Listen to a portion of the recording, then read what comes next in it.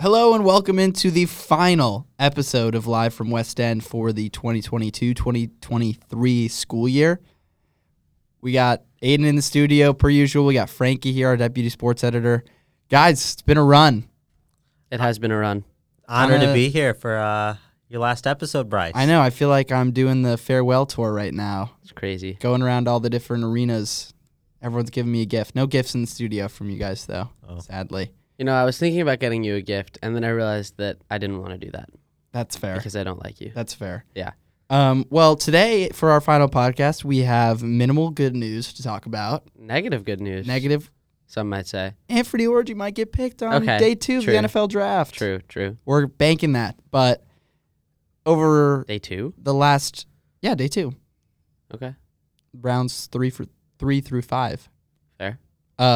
Or maybe it's not 5, maybe it's 3 and 4. I think round 2 is 2 and day 2 is 2 and 3, and then day 3 is 4 through 7. Oh, wow. Okay, so maybe he'll be on day 3. They Day do a lot 2.5. on day 3 then. Day 2.5. They go through them quick. Okay. Anyways, since our last podcast over the last week, Tyrin Lawrence has entered the transfer portal. Jadaeus Richard has entered the transfer portal from football, a very promising cornerback. Baseball got swept horribly in Knoxville against Tennessee. And am I missing anything? No, those were like the 3 pillars, I would say. The 3 Golf lost the championship. Oh, golf lost in the SEC championships. We used up all our luck in the bowling Both tennis teams tournament. lost. That's not so new news. So though. vibes are not high on West End right now in terms of Vanderbilt athletics, but we're going to sit here and talk about it anyway. We are. So we'll start with the Tyrin Lawrence news. That's kind of the biggest thing that happened this week. Just a really big loss for Vanderbilt as a basketball program, a really big loss as an athletic department, in my opinion. And look, I don't want to sit here and speculate and act like I know exactly what happened and what the details of his transfer portal entry are. A lot of guys do it for various reasons, and that's been true of Vanderbilt's team this offseason. But I think when you look at it on paper, it's kind of a organizational failure from Vanderbilt's perspective to let a guy like Tyrin Lawrence get away. Now, Vanderbilt's going to have trouble keeping up with the NIL bidding that's going to go on for a player like that in this era. With that said, Vanderbilt basketball is always going to have those uphill impediments. You're going to have to create a culture here where players want to stay because you're not going to have the funding that an LSU or an Arkansas or a Texas or any of these Miami, Indy, like I can go on with the list. You're not going to have the funding that these schools have. So you got to create a culture like Clark Lee, like Tim Corbin have, where guys want to stay. And there's now been 7 players from the 2022-23 roster that have left the team. That's Jordan Wright, Quentin Malora-Brown, Tyrin Lawrence, Miles Studi, Trey Thomas, Noah Shelby, and Malik Dia. It's concerning. To harken back to your memorial minutes after the Alabama loss, the 60-point Alabama loss, you said something about a rotting culture, and I don't want to say that the culture at Vanderbilt is necessarily like rotted, but I think we might be going in that direction. It's concerning. To mention again, like something that you put out, that tweet that you had a few days ago of the fact that every single player from the past 4 recruiting classes, or 3, has left. All of them have transferred. Scotty went to the draft. That's really concerning. We were Tyrin Lawrence's last choice. It was draft, and then if you don't get drafted, you transfer. He'd from what I understand, he didn't want to stay at all. And I don't know why that might be. Well, I don't think that's true. sorry to jump in, but I mean, based on what we had heard over the last couple of weeks, he was practicing with the team. He was on campus. There had been positive vibes about him returning, and based on whatever went down over the last week or so, something changed. Tyrin is now in the portal. I thought at the outset that there was a sliver of a chance that he might come back and kind of shop around and then feel like Vanderbilt's the best option for his personal development as a player. I don't really think that's the case anymore. He's one of the very best players left in the portal now, and a lot of teams are going to be super interested. And I think it's, like you said, Aiden, I was texting some of our older sports editors about this. Like, it's a hard dilemma because on the one hand, the run from February through March was amazing. Like, we had a ton of fun covering it. It was a ton of fun to watch. It was... I mean, the players were having fun. The players were having fun. It was the most that the program has been galvanized between a positive... or galvanized by a positive momentum in years. Since my time here, undoubtedly. But... we said on January 31st, February 1st, that there are signs of an eroding culture here, starting from the top with Jerry Stackhouse. And so you think about making that trade-off where it's like you had this amazing run, you made it to the precipice of the NCAA tournament, you had that whole experience for the last 2 months, but because you won so many games, because Jerry Stackhouse won SEC Coach of the Year, because... things ended up the way that they did, and you didn't get the sweet nectar of an NCAA tournament. You got the disappointment of NIT, but you still played till the third week of March. Now you're in a situation where that culture may be starting to showcase itself when you have the transfer portal open, but you're still in the same situation, at least in terms of the administration and the people at the top. So I think it's a tricky situation for Vanderbilt right now, and there's going to be a lot of navigating that needs to go on over the next couple of weeks. Yeah, I think it's interesting, and something like literally as you were saying it, I kind of realized is the culture starts eroding. They go on a crazy run. Everything kind of goes right for a little while. The culture is still eroded, and if the culture is still eroded, then people are going to use this not as, hey, we can fix the culture, but hey, let's get out of here while we're at an apex, while we've proven, you know what I mean? Yeah. Like at a high point as a team, like let's all get out of here. Let's use it as a stepping stone. It's like the Deion spring game audition tape for the Colorado players. It's and I think, you know, maybe that's what we're seeing a little bit here. It's concerning. It's incredibly concerning. Yeah. So here's the roster outlook at current. You've got Ezra Mannion, Colin Smith, Lee Dort, Paul Lewis back. That's 4 players from last year's team. Almost a starting 5. Well, you brought in Evan Taylor, who we talked about last week on the podcast when we were very excited. That excitement around the men's basketball program lasted less than a week.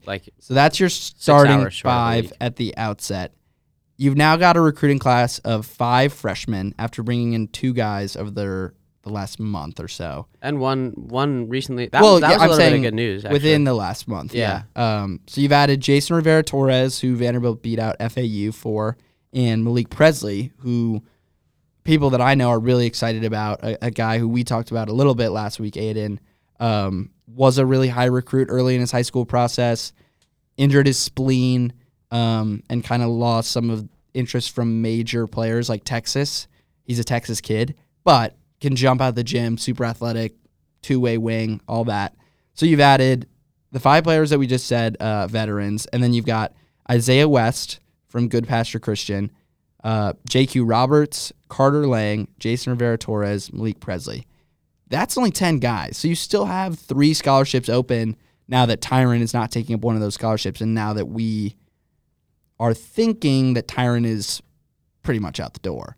And so what Vanderbilt does with those couple of scholarships, I think, remains the huge question here, because if Stackhouse and his staff are able to land a guy like I'm forgetting the UTEP transfer that they're bringing in over the weekend. I'm not going to remember his name. Is that the one that Robbie put out for the 24/7 subscribers?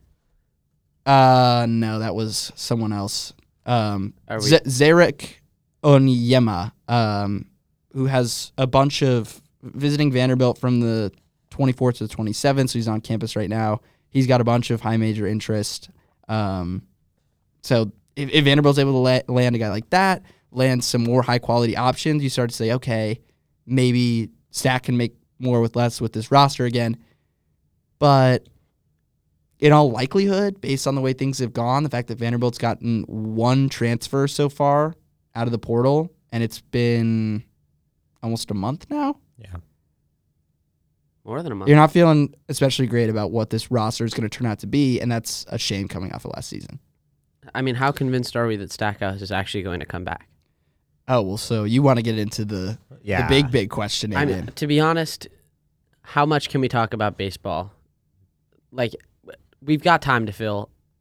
It's our last pod. How with much Bryce can we in talk the about studio. baseball? You invited me here. No, Frankie, that's not the point. And first of all, you invited yourself, so don't That's you a good dare point. say anything else. However, happy to have you here. Thank you. Aiden is nonetheless. shook today in Yeah. the studio. I'm shook. I feel like I'm losing a parent. Yeah. No. I don't know. This is Bryce's He's in last time shock. in the studio, and Bryce and I have loved to make our jokes about being basketball guys. So I feel like let's talk about basketball for a little bit. Oh, that's good. We got time. We can. Well, make that's it a what we're long doing. pod. I'm So- not doing anything today. What Aiden is alluding to is continued speculation, I'll say, on Twitter that Stackhouse is interested in an NBA job. The Pistons opening was sort of shot down by Stackhouse himself in his viral tweet. But Trilly Donovan, who's some college basketball burner guy who has been right about every single transfer for 2 months. Super weird how this stuff works nowadays. But some random college basketball burner who has tweeted a couple times now, like hearing interest for Jerry Stackhouse for the Toronto Raptors job. Jerry obviously hired away from the Toronto Raptors G League team when he came to Vanderbilt. Nick Nurse, the head coach in Toronto, just fired a couple days ago. I don't think it happens, Aiden, but certainly when you've had an offseason full of rumors like that about your head coach, coupled with everything that we've talked about in terms of how the roster has played out, how the portal purge has gone, You have to. it's just not positive momentum that you Yeah. want to build off of from like we said, was a very exciting season. Yeah, I agree, and like the excitement of the season kind of goes. Unfortunately, it goes away with the players. That all those like kind of magic moments go, and you don't really know what's going to be left when you have this much turnover and you have this much speculation about your head coach and your program's culture. It's just a very, very uncertain situation. Something feels fishy because, and correct me if I'm wrong, because Bryce, you've been around the college basketball scene longer than I have. 7 players don't just transfer out of nowhere. Like, those kind of numbers come when a coach is fired, when things are starting completely over. And again, I could be wrong, but it smells to me just a little fishy. bit. It smells does, fishy, yeah. and I think for me, the way I see it is it's not about Stackhouse's interest. I think ultimately Stackhouse would like to go to the NBA and coach at a higher level. I agree with that. However, it's a question of whether or not he's qualified, whether he has the resume to beat out some of the assistant NBA coaches or some other college coaches that have found more success, et cetera, et cetera. He hasn't done necessarily a ton with Vanderbilt in terms of getting them to the tournament and whatnot. 7 players leaving is just a lot, and maybe there's something going on internally.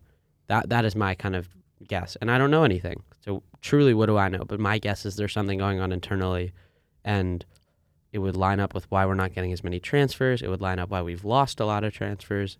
Something just smells. Well, I'll say this. That's been kind of the dynamic that we've discussed for a couple weeks now, right? Stack's interested. We know Yeah. that. Yeah. Are the can deny it Pistons on interested? Are the Raptors interested? That's the question. But I don't necessarily think that all these transfer portal entries and lack of transfer portal movement is related to Stack's NBA interest per se. I would hearken it more to the culture that we talked about and the way that things are done inside the program And a reflection of that being all of your veterans leaving year after year here and not wanting to sign back up and play for Vanderbilt. And like we said at the top, there can be a lot of extraneous factors and a lot of individual factors that play into that. But when you look at it on a big picture scale, I really think that it's indicative of kind of that culture that's being built. And it's hard to say that it's not, especially when you lose assistant coaches as well in one off season. I'm going to shift the conversation a little bit for you two. So other piece of bad news that Vanderbilt Athletics got this week, Jadaeus Richard also entered the transfer portal, was a 4-star recruit in Clark Lee's first class, really came on late in the year, had been penciled in as the cornerback CB1 during spring ball, one of their better players on the football team. Yep. Young, had opportunity, everything in front of him. Decided to enter the transfer portal yesterday.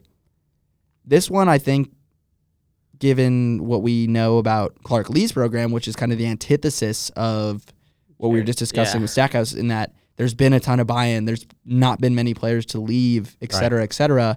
This one seems to be chalked up a little bit more to NIL-related an NIL-related decision. But my question for you guys is, Vanderbilt's a smaller school, right? I mean, Vanderbilt's not going to have the spending power that a lot of other programs in the SEC are in the revenue sports. So what are we seeing here in college sports? Like, is this going to be the new reality for a program like Vanderbilt, or are they just going to have their top players picked off at the end of spring ball, at the end of the basketball season? Or how does the athletic department go about kind of combating that? I think it's probably even a bigger problem in football, just generally in college sports, not talking about Vanderbilt specifically. It's probably a bigger problem in football than it is in basketball, and just the way that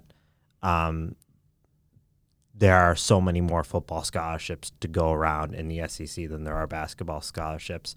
And when you have these powerhouses, when you have basically 13 historical football powerhouses in this conference that guys are looking to go to, it is a big long-term concern that if Vanderbilt can't keep up with this NIL spending, that you're going to lose a lot of guys that way, unless the culture becomes so advanced that it transcends that. But that takes some time.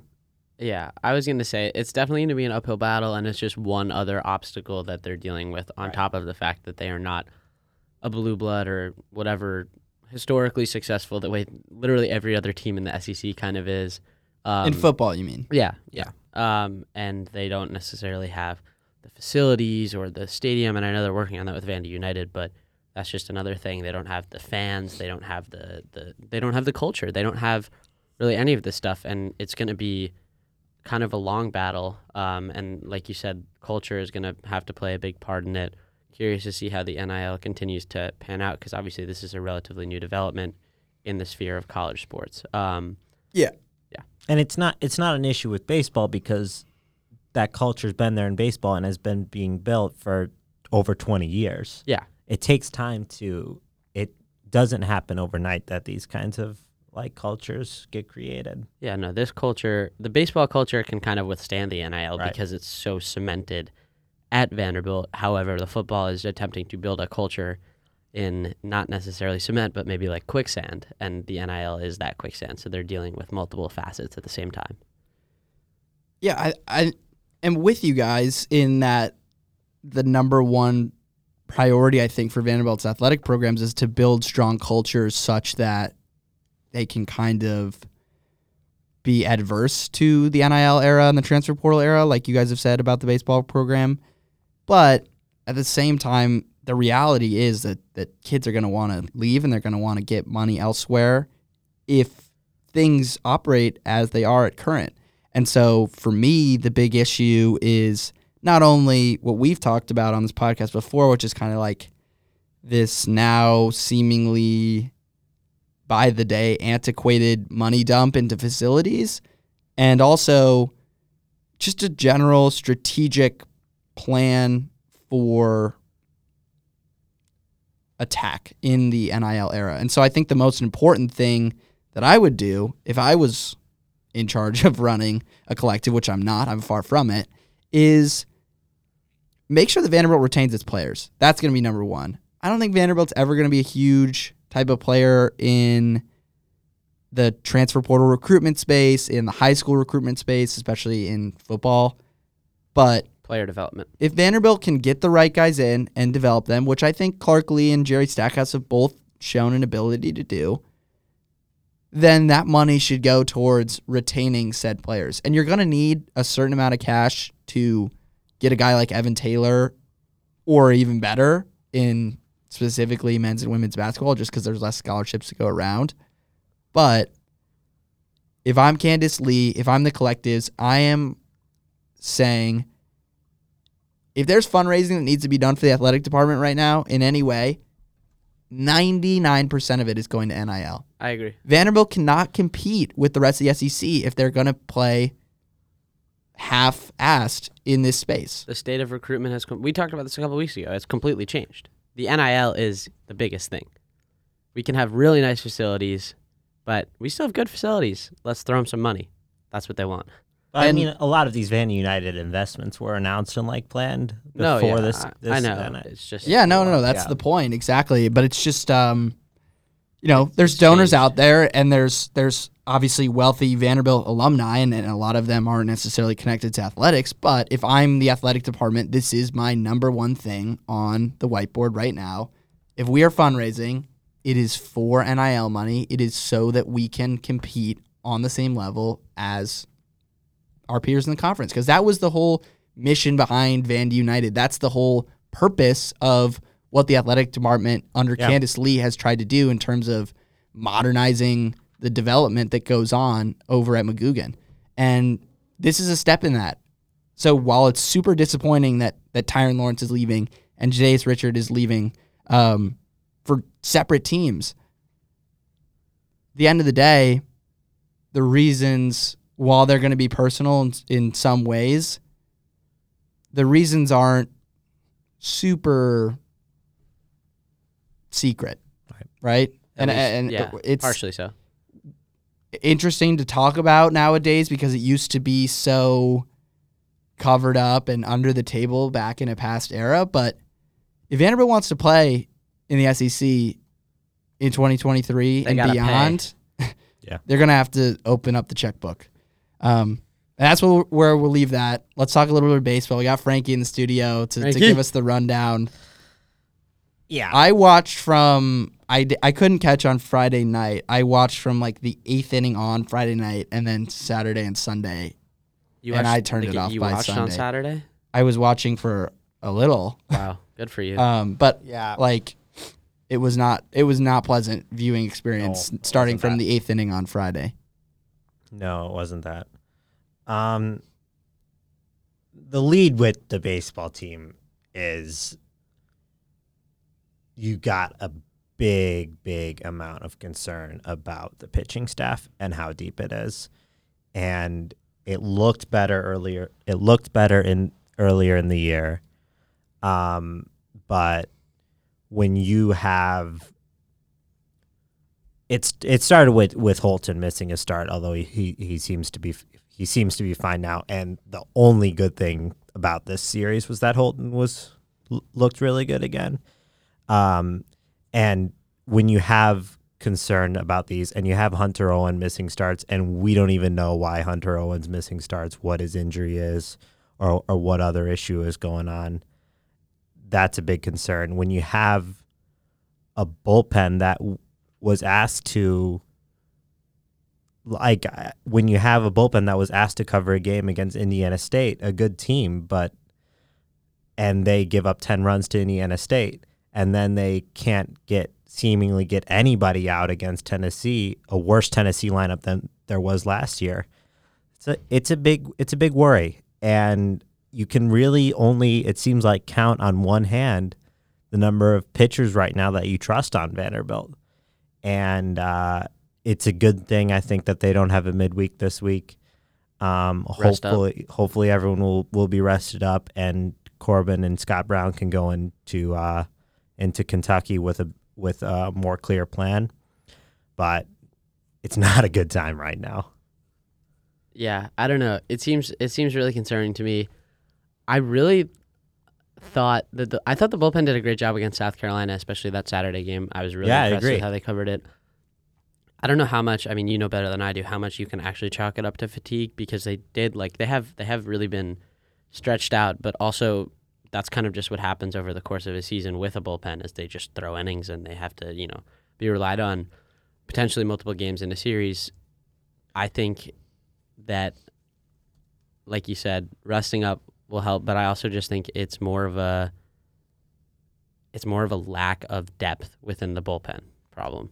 I wouldn't give them that much of an excuse for rest, because most of these guys who come to Vanderbilt are going to want to pitch in professional baseball, and right now most of the guys in the Vanderbilt staff are pitching once a week or twice a week, and if you go pro, you're going to be in the 3 bullpen. or 4, yeah. It's probably 3, maybe 4 times a week, and I mean, that's what Corbin said after Indiana State, right? He said these guys are on scholarship too. Right. Like, Vanderbilt has a lot of players in their program who are expected to be the tops of the top, the absolute elite class of high school baseball players. And I think, like you guys said, like, it's hard to know how much of it is Vanderbilt playing poorly, how much of it is fatigue. I think it's a little bit of both, but it is, I would say, factual or notable that we are in the dog days of college baseball at this point. I mean, you look at last night in the SEC, Nicholls State beat LSU, Missouri State beat Arkansas, Troy beat Auburn, Mississippi State beat Ole Miss, Sam Houston State beat Texas A&M, Louisville beat Kentucky, Georgia State beat Georgia. There's a lot of states in there that are winning midweek games. And so I think for everyone, it's kind of a bit of a lull where you're into the depths of April now. You're looking ahead to June, just trying to get through the kind of this portion of the schedule. And so I'm with you, Frankie, that it's big, in my opinion, not to have a midweek this week, kind of get a rest up. It's something you can't do really in the MLB aside from the All-Star break is have really a bye week and a reset after losing 4 straight. You get the entire week off until you play Friday against Kentucky.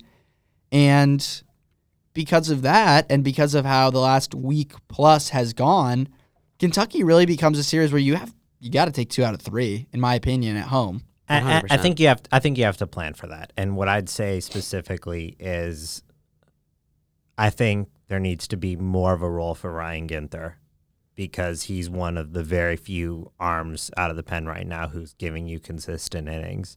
And he only pitched 1 inning in the Friday game, but he looked good, and he can be good, and he can be an important part of that return. The thing is, you need to stay top 8. I think you need to be on track to host a super regional. The country, you mean? In the country, yeah. You really want to be on track to host a super regional, and if you keep losing these series, and they've lost 1 series, but if you keep playing like this, they've racked up a lot of top wins, but there are going to start to be questions asked if they can stay in that top 8 if performances like this continue to happen. Yeah, so I mean, speaking for the full body of work, Vanderbilt's at 29-11. They're 13-5 in conference. They're still up top in terms of the national rankings, in terms of the SEC standings, in terms of the SEC East standings. But you need this weekend to be an anomaly, like you said, Frankie, and that reset kind of starts now for Vanderbilt. And while we have agreed that it's nice that you get that time off because of what you did before, the urgency starts right after. And so it feels like that last kind of push for the regular season is going to start with this weekend. And there's a lot of tough games coming up on Vanderbilt's schedule after that. I mean, you get Georgia State in here next week. Go down to Tuscaloosa. You've got Louisville in the Battle of the Barrel. for the next midweek. Like, there's not a ton of gimmies left on the schedule. Right. And I do think Vanderbilt has the talent to kind of run through the rest of their schedule and play to the level that they had early in the season.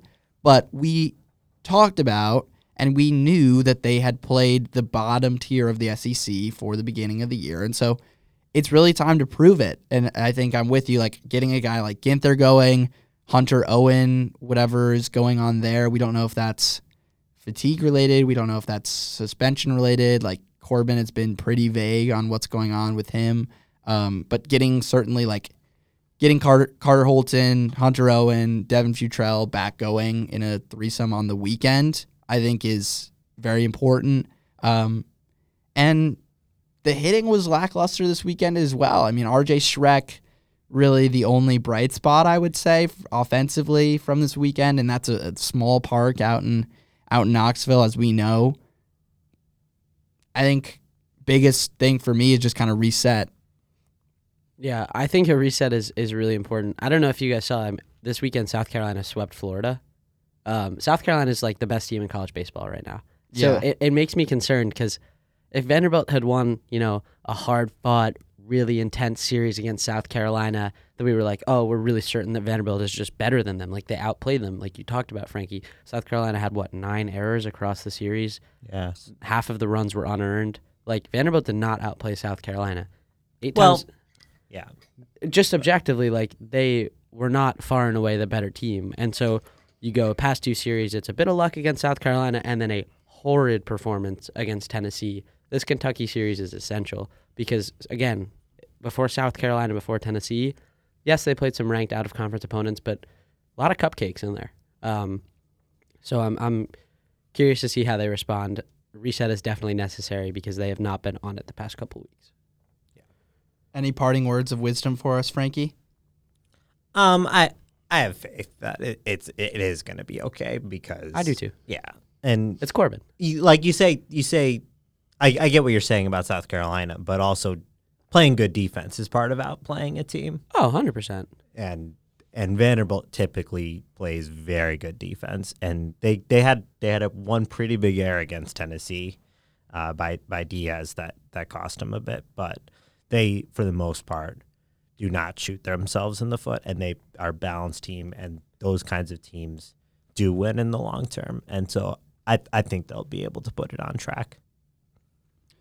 We'll shift to a slight bit of good news before we wrap up with anything but Vandy and 3 questions for Infinity. But Anfernee Orji, like we said at the top, day 2, day 3, we'll see. I guess I don't know exactly how the rounds work. Aiden corrected me. But Anfernee Orji going to be selected, we think, tomorrow, I should say, in the NFL draft.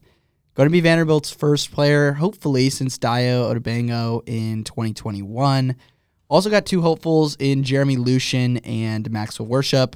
Aiden, I know you and I wrote up some profiles.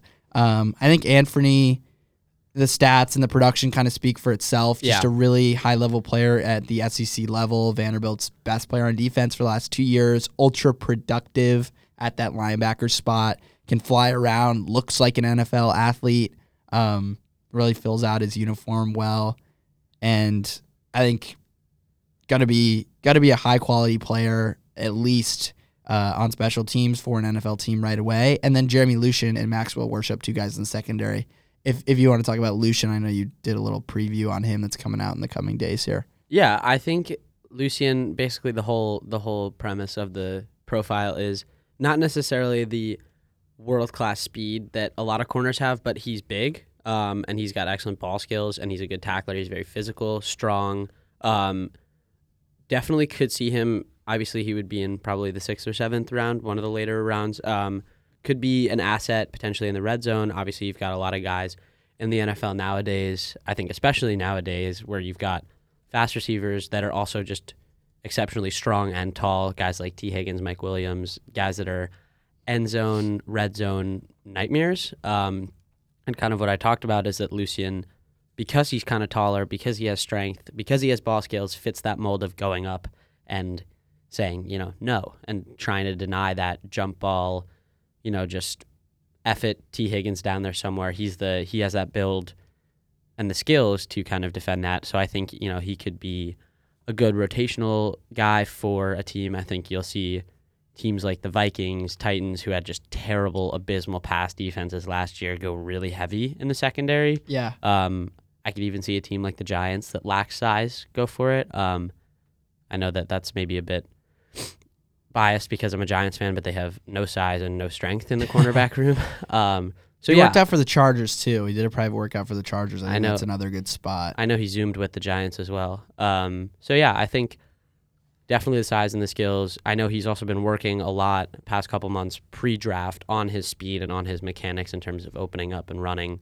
I definitely think there's a lot to like, and I thought he was really surprisingly impressive this year. I was not expecting a ton from him. I know he came in and he was kind of expected to be CB3, and I thought he led the team in terms of the cornerbacks and tackles and passes defended. Thought he was pretty impressive. Definitely think he could find a home somewhere. A nice little mercenary for Clark Lee, kind of a one-year grad transfer guy. Maxwell Worship, I did the profile on, and that's going to be coming out soon. I think he kind of is expected to be a special teamer mostly, a guy who you can really put in a lot of different positions. He played 3 different spots at Vanderbilt, excluding special teams. So 3 positions on the defense, and then also contributed on special teams in his first couple of years. Played through multiple different schemes and head coaches. Really a guy who's an intellectual type of player on the back end, really disciplined and smart when it comes to understanding the safety position. What he does best, I would say, is kind of being a run stopper and being a downhill, bigger safety coming down at the line of scrimmage. He recognizes the run pretty well and is able to kind of stay executed in assignment in terms of staying in his gaps and not overcommitting, which is the biggest problem for guys in the secondary and allowing big runs. Obviously, he has the last line of defense. Definitely think that he's going to be a fringe NFL draft type guy. Could see an undrafted situation similar to Alan George, who's become a mainstay with the Cincinnati Bengals over the last couple of years. And there's definitely a place for special teamers that you can rely on and guys who you can put into any spot on the back end of the secondary in the NFL. And I think that's kind of where Worship profiles and where he'll fit in. It'll be interesting to see what happens with him, with Jeremy Lucien, and obviously Anfernee Orji, like we talked about at the top. That's going to be it for our sports coverage for Crazy. Live from West End for the academic year. We'll wrap up with anything but Vandy. Then, like I said, we'll do 3 questions for Infinity. But shout out Aiden for producing all year long. But a blast to be here in the studio. Thanks, guys. Kind of a bummer we ended on such a sour note, episode here, but we'll make up for it with our questions. Yeah, I'll miss it in here for sure. We'll have you on Zoom. We'll call you next year for sure. You want to start with your anything but Vandy this week? Yeah, I remember talking about it last night, and I can't remember what I wanted to talk about. So I'll just go with old reliable. How about them Knicks, man? Last time we were in the studio, I believe the series was tied 1-1. The Knicks won both games at MSG, one in a blowout, one in kind of a close game that they pulled away through stellar play from Jalen Brunson and RJ Barrett, 2 of my favorite guys on the team. I'm excited. I think there's a chance that they blow a 3-1 lead just because 2 of the games are in Cleveland and the Cavs are more talented and objectively a better team. However, DG, baby. However, if the Knicks can pull it off and win one more game, they'll likely face the Heat in the second round. The Heat are terrible. What? The Heat are atrocious. The Heat are... Jimmy Butler's better than anyone on the Knicks. Oh, 100% Jimmy Butler. 56 points. Yeah. He had half of the team's points. Duncan Robinson plays 30-plus minutes for them. Duncan Robinson is terrible.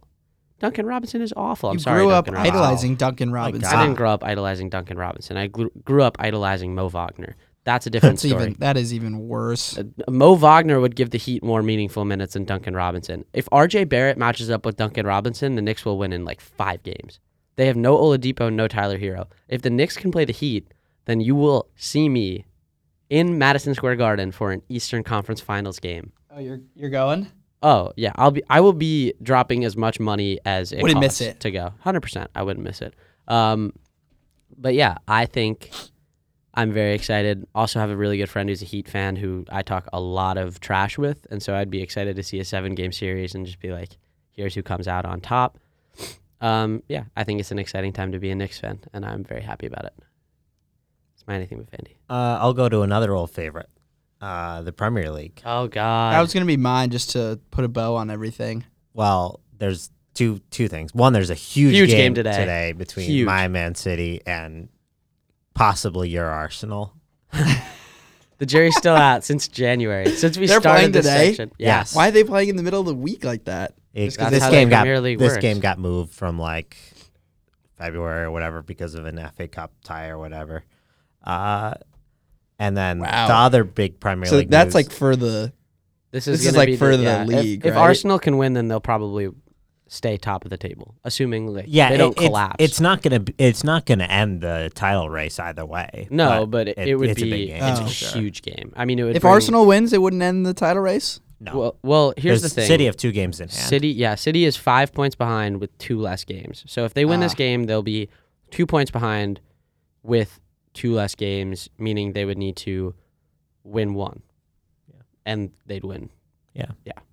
And And the other Premier League news is your former Tottenham losing 6-1 to my Newcastle, and the players Your new my new new Newcastle. Newcastle. the players refunding the fans who traveled to That was Newcastle. the funniest thing I've ever seen. Actually? Truly the Yeah, funniest thing I've ever offering to seen. pay back the fans who traveled to see that game. How do you, That's how do you like know that, you're an Bryce? embarrassment. That's how we started with the Anything But Vandy, and I was clearly right. I sensed a sinking ship, and I got it right. They fired Maybe they'll their turn it around. they fired their interim head coach. Isn't that crazy? Well, he wasn't doing a good He was job, there for clearly. like 3 weeks. It's wild. Wow. And they're still 6 in the table. Well, they yeah, were but- 3 like a month ago. But Yeah, Brighton's got games in hand. Liverpool's got games in hand. Brighton's- Why yeah. are the games all off? It just- Everyone plays everyone has FA Cup games, kind of rescheduling things. Yeah, it's a Yeah, Tottenham's Brighton my advanced bold pretty prediction is far. Tottenham's going to finish outside of the top 10. Maybe There's that top many 10. games Hold left? on, There's like 5 or 6 games left. They're horrid. They're so bad. but outside of the top 10 means they get passed by Chelsea. So let's take it easy here, no, right? it doesn't. Chelsea's It doesn't? 11th. Okay, close. How is Chelsea so bad? Well, that's a whole nother issue. Yeah, that is Yeah. his own podcast segment. I was gonna say we're starting a soccer pod here. All right. I guess since Frankie stole mine, I'll do what we started with, which was last episode for me in this Anything But Vandy. It's been very fun. I know. Very thankful for Aiden for all the production all year long. We should have made like a sound bites of the best clips of the year. My favorites were Simon yelling into the microphone about the net. that was good. Jace giving us an entire rundown about bowling. that was awesome. Wilf staticky call from Hawaii. Wilf calling in from Hawaii. Us not being able to figure out how the technology worked with Robbie Weinstein of 24/7 Sports, former Vanderbilt Hustler podcast sports from editor. hell. The podcast from hell. Oh, yeah, man. with Robbie. That just took me back.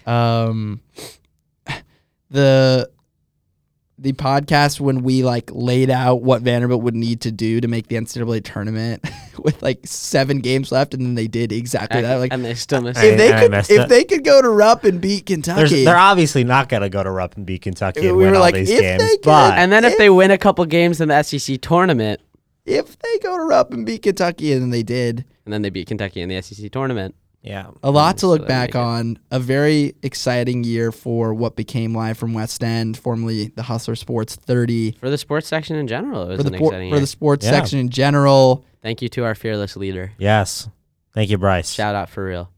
thank you guys. But yeah, it's been a blast. We've had a lot of good memories. Oh, Brandon Karp, our Our our lead Slomesh. sports analyst who went message board famous talking about the slow mesh. Oh, how could we forget Oric coming on the show? That was one of my favorite pods. Actually, That was pretty legendary. The Oric is my favorite Twitter follow. Yeah, the Twitter godfather of Vanderbilt athletics, Oric Goldfinger.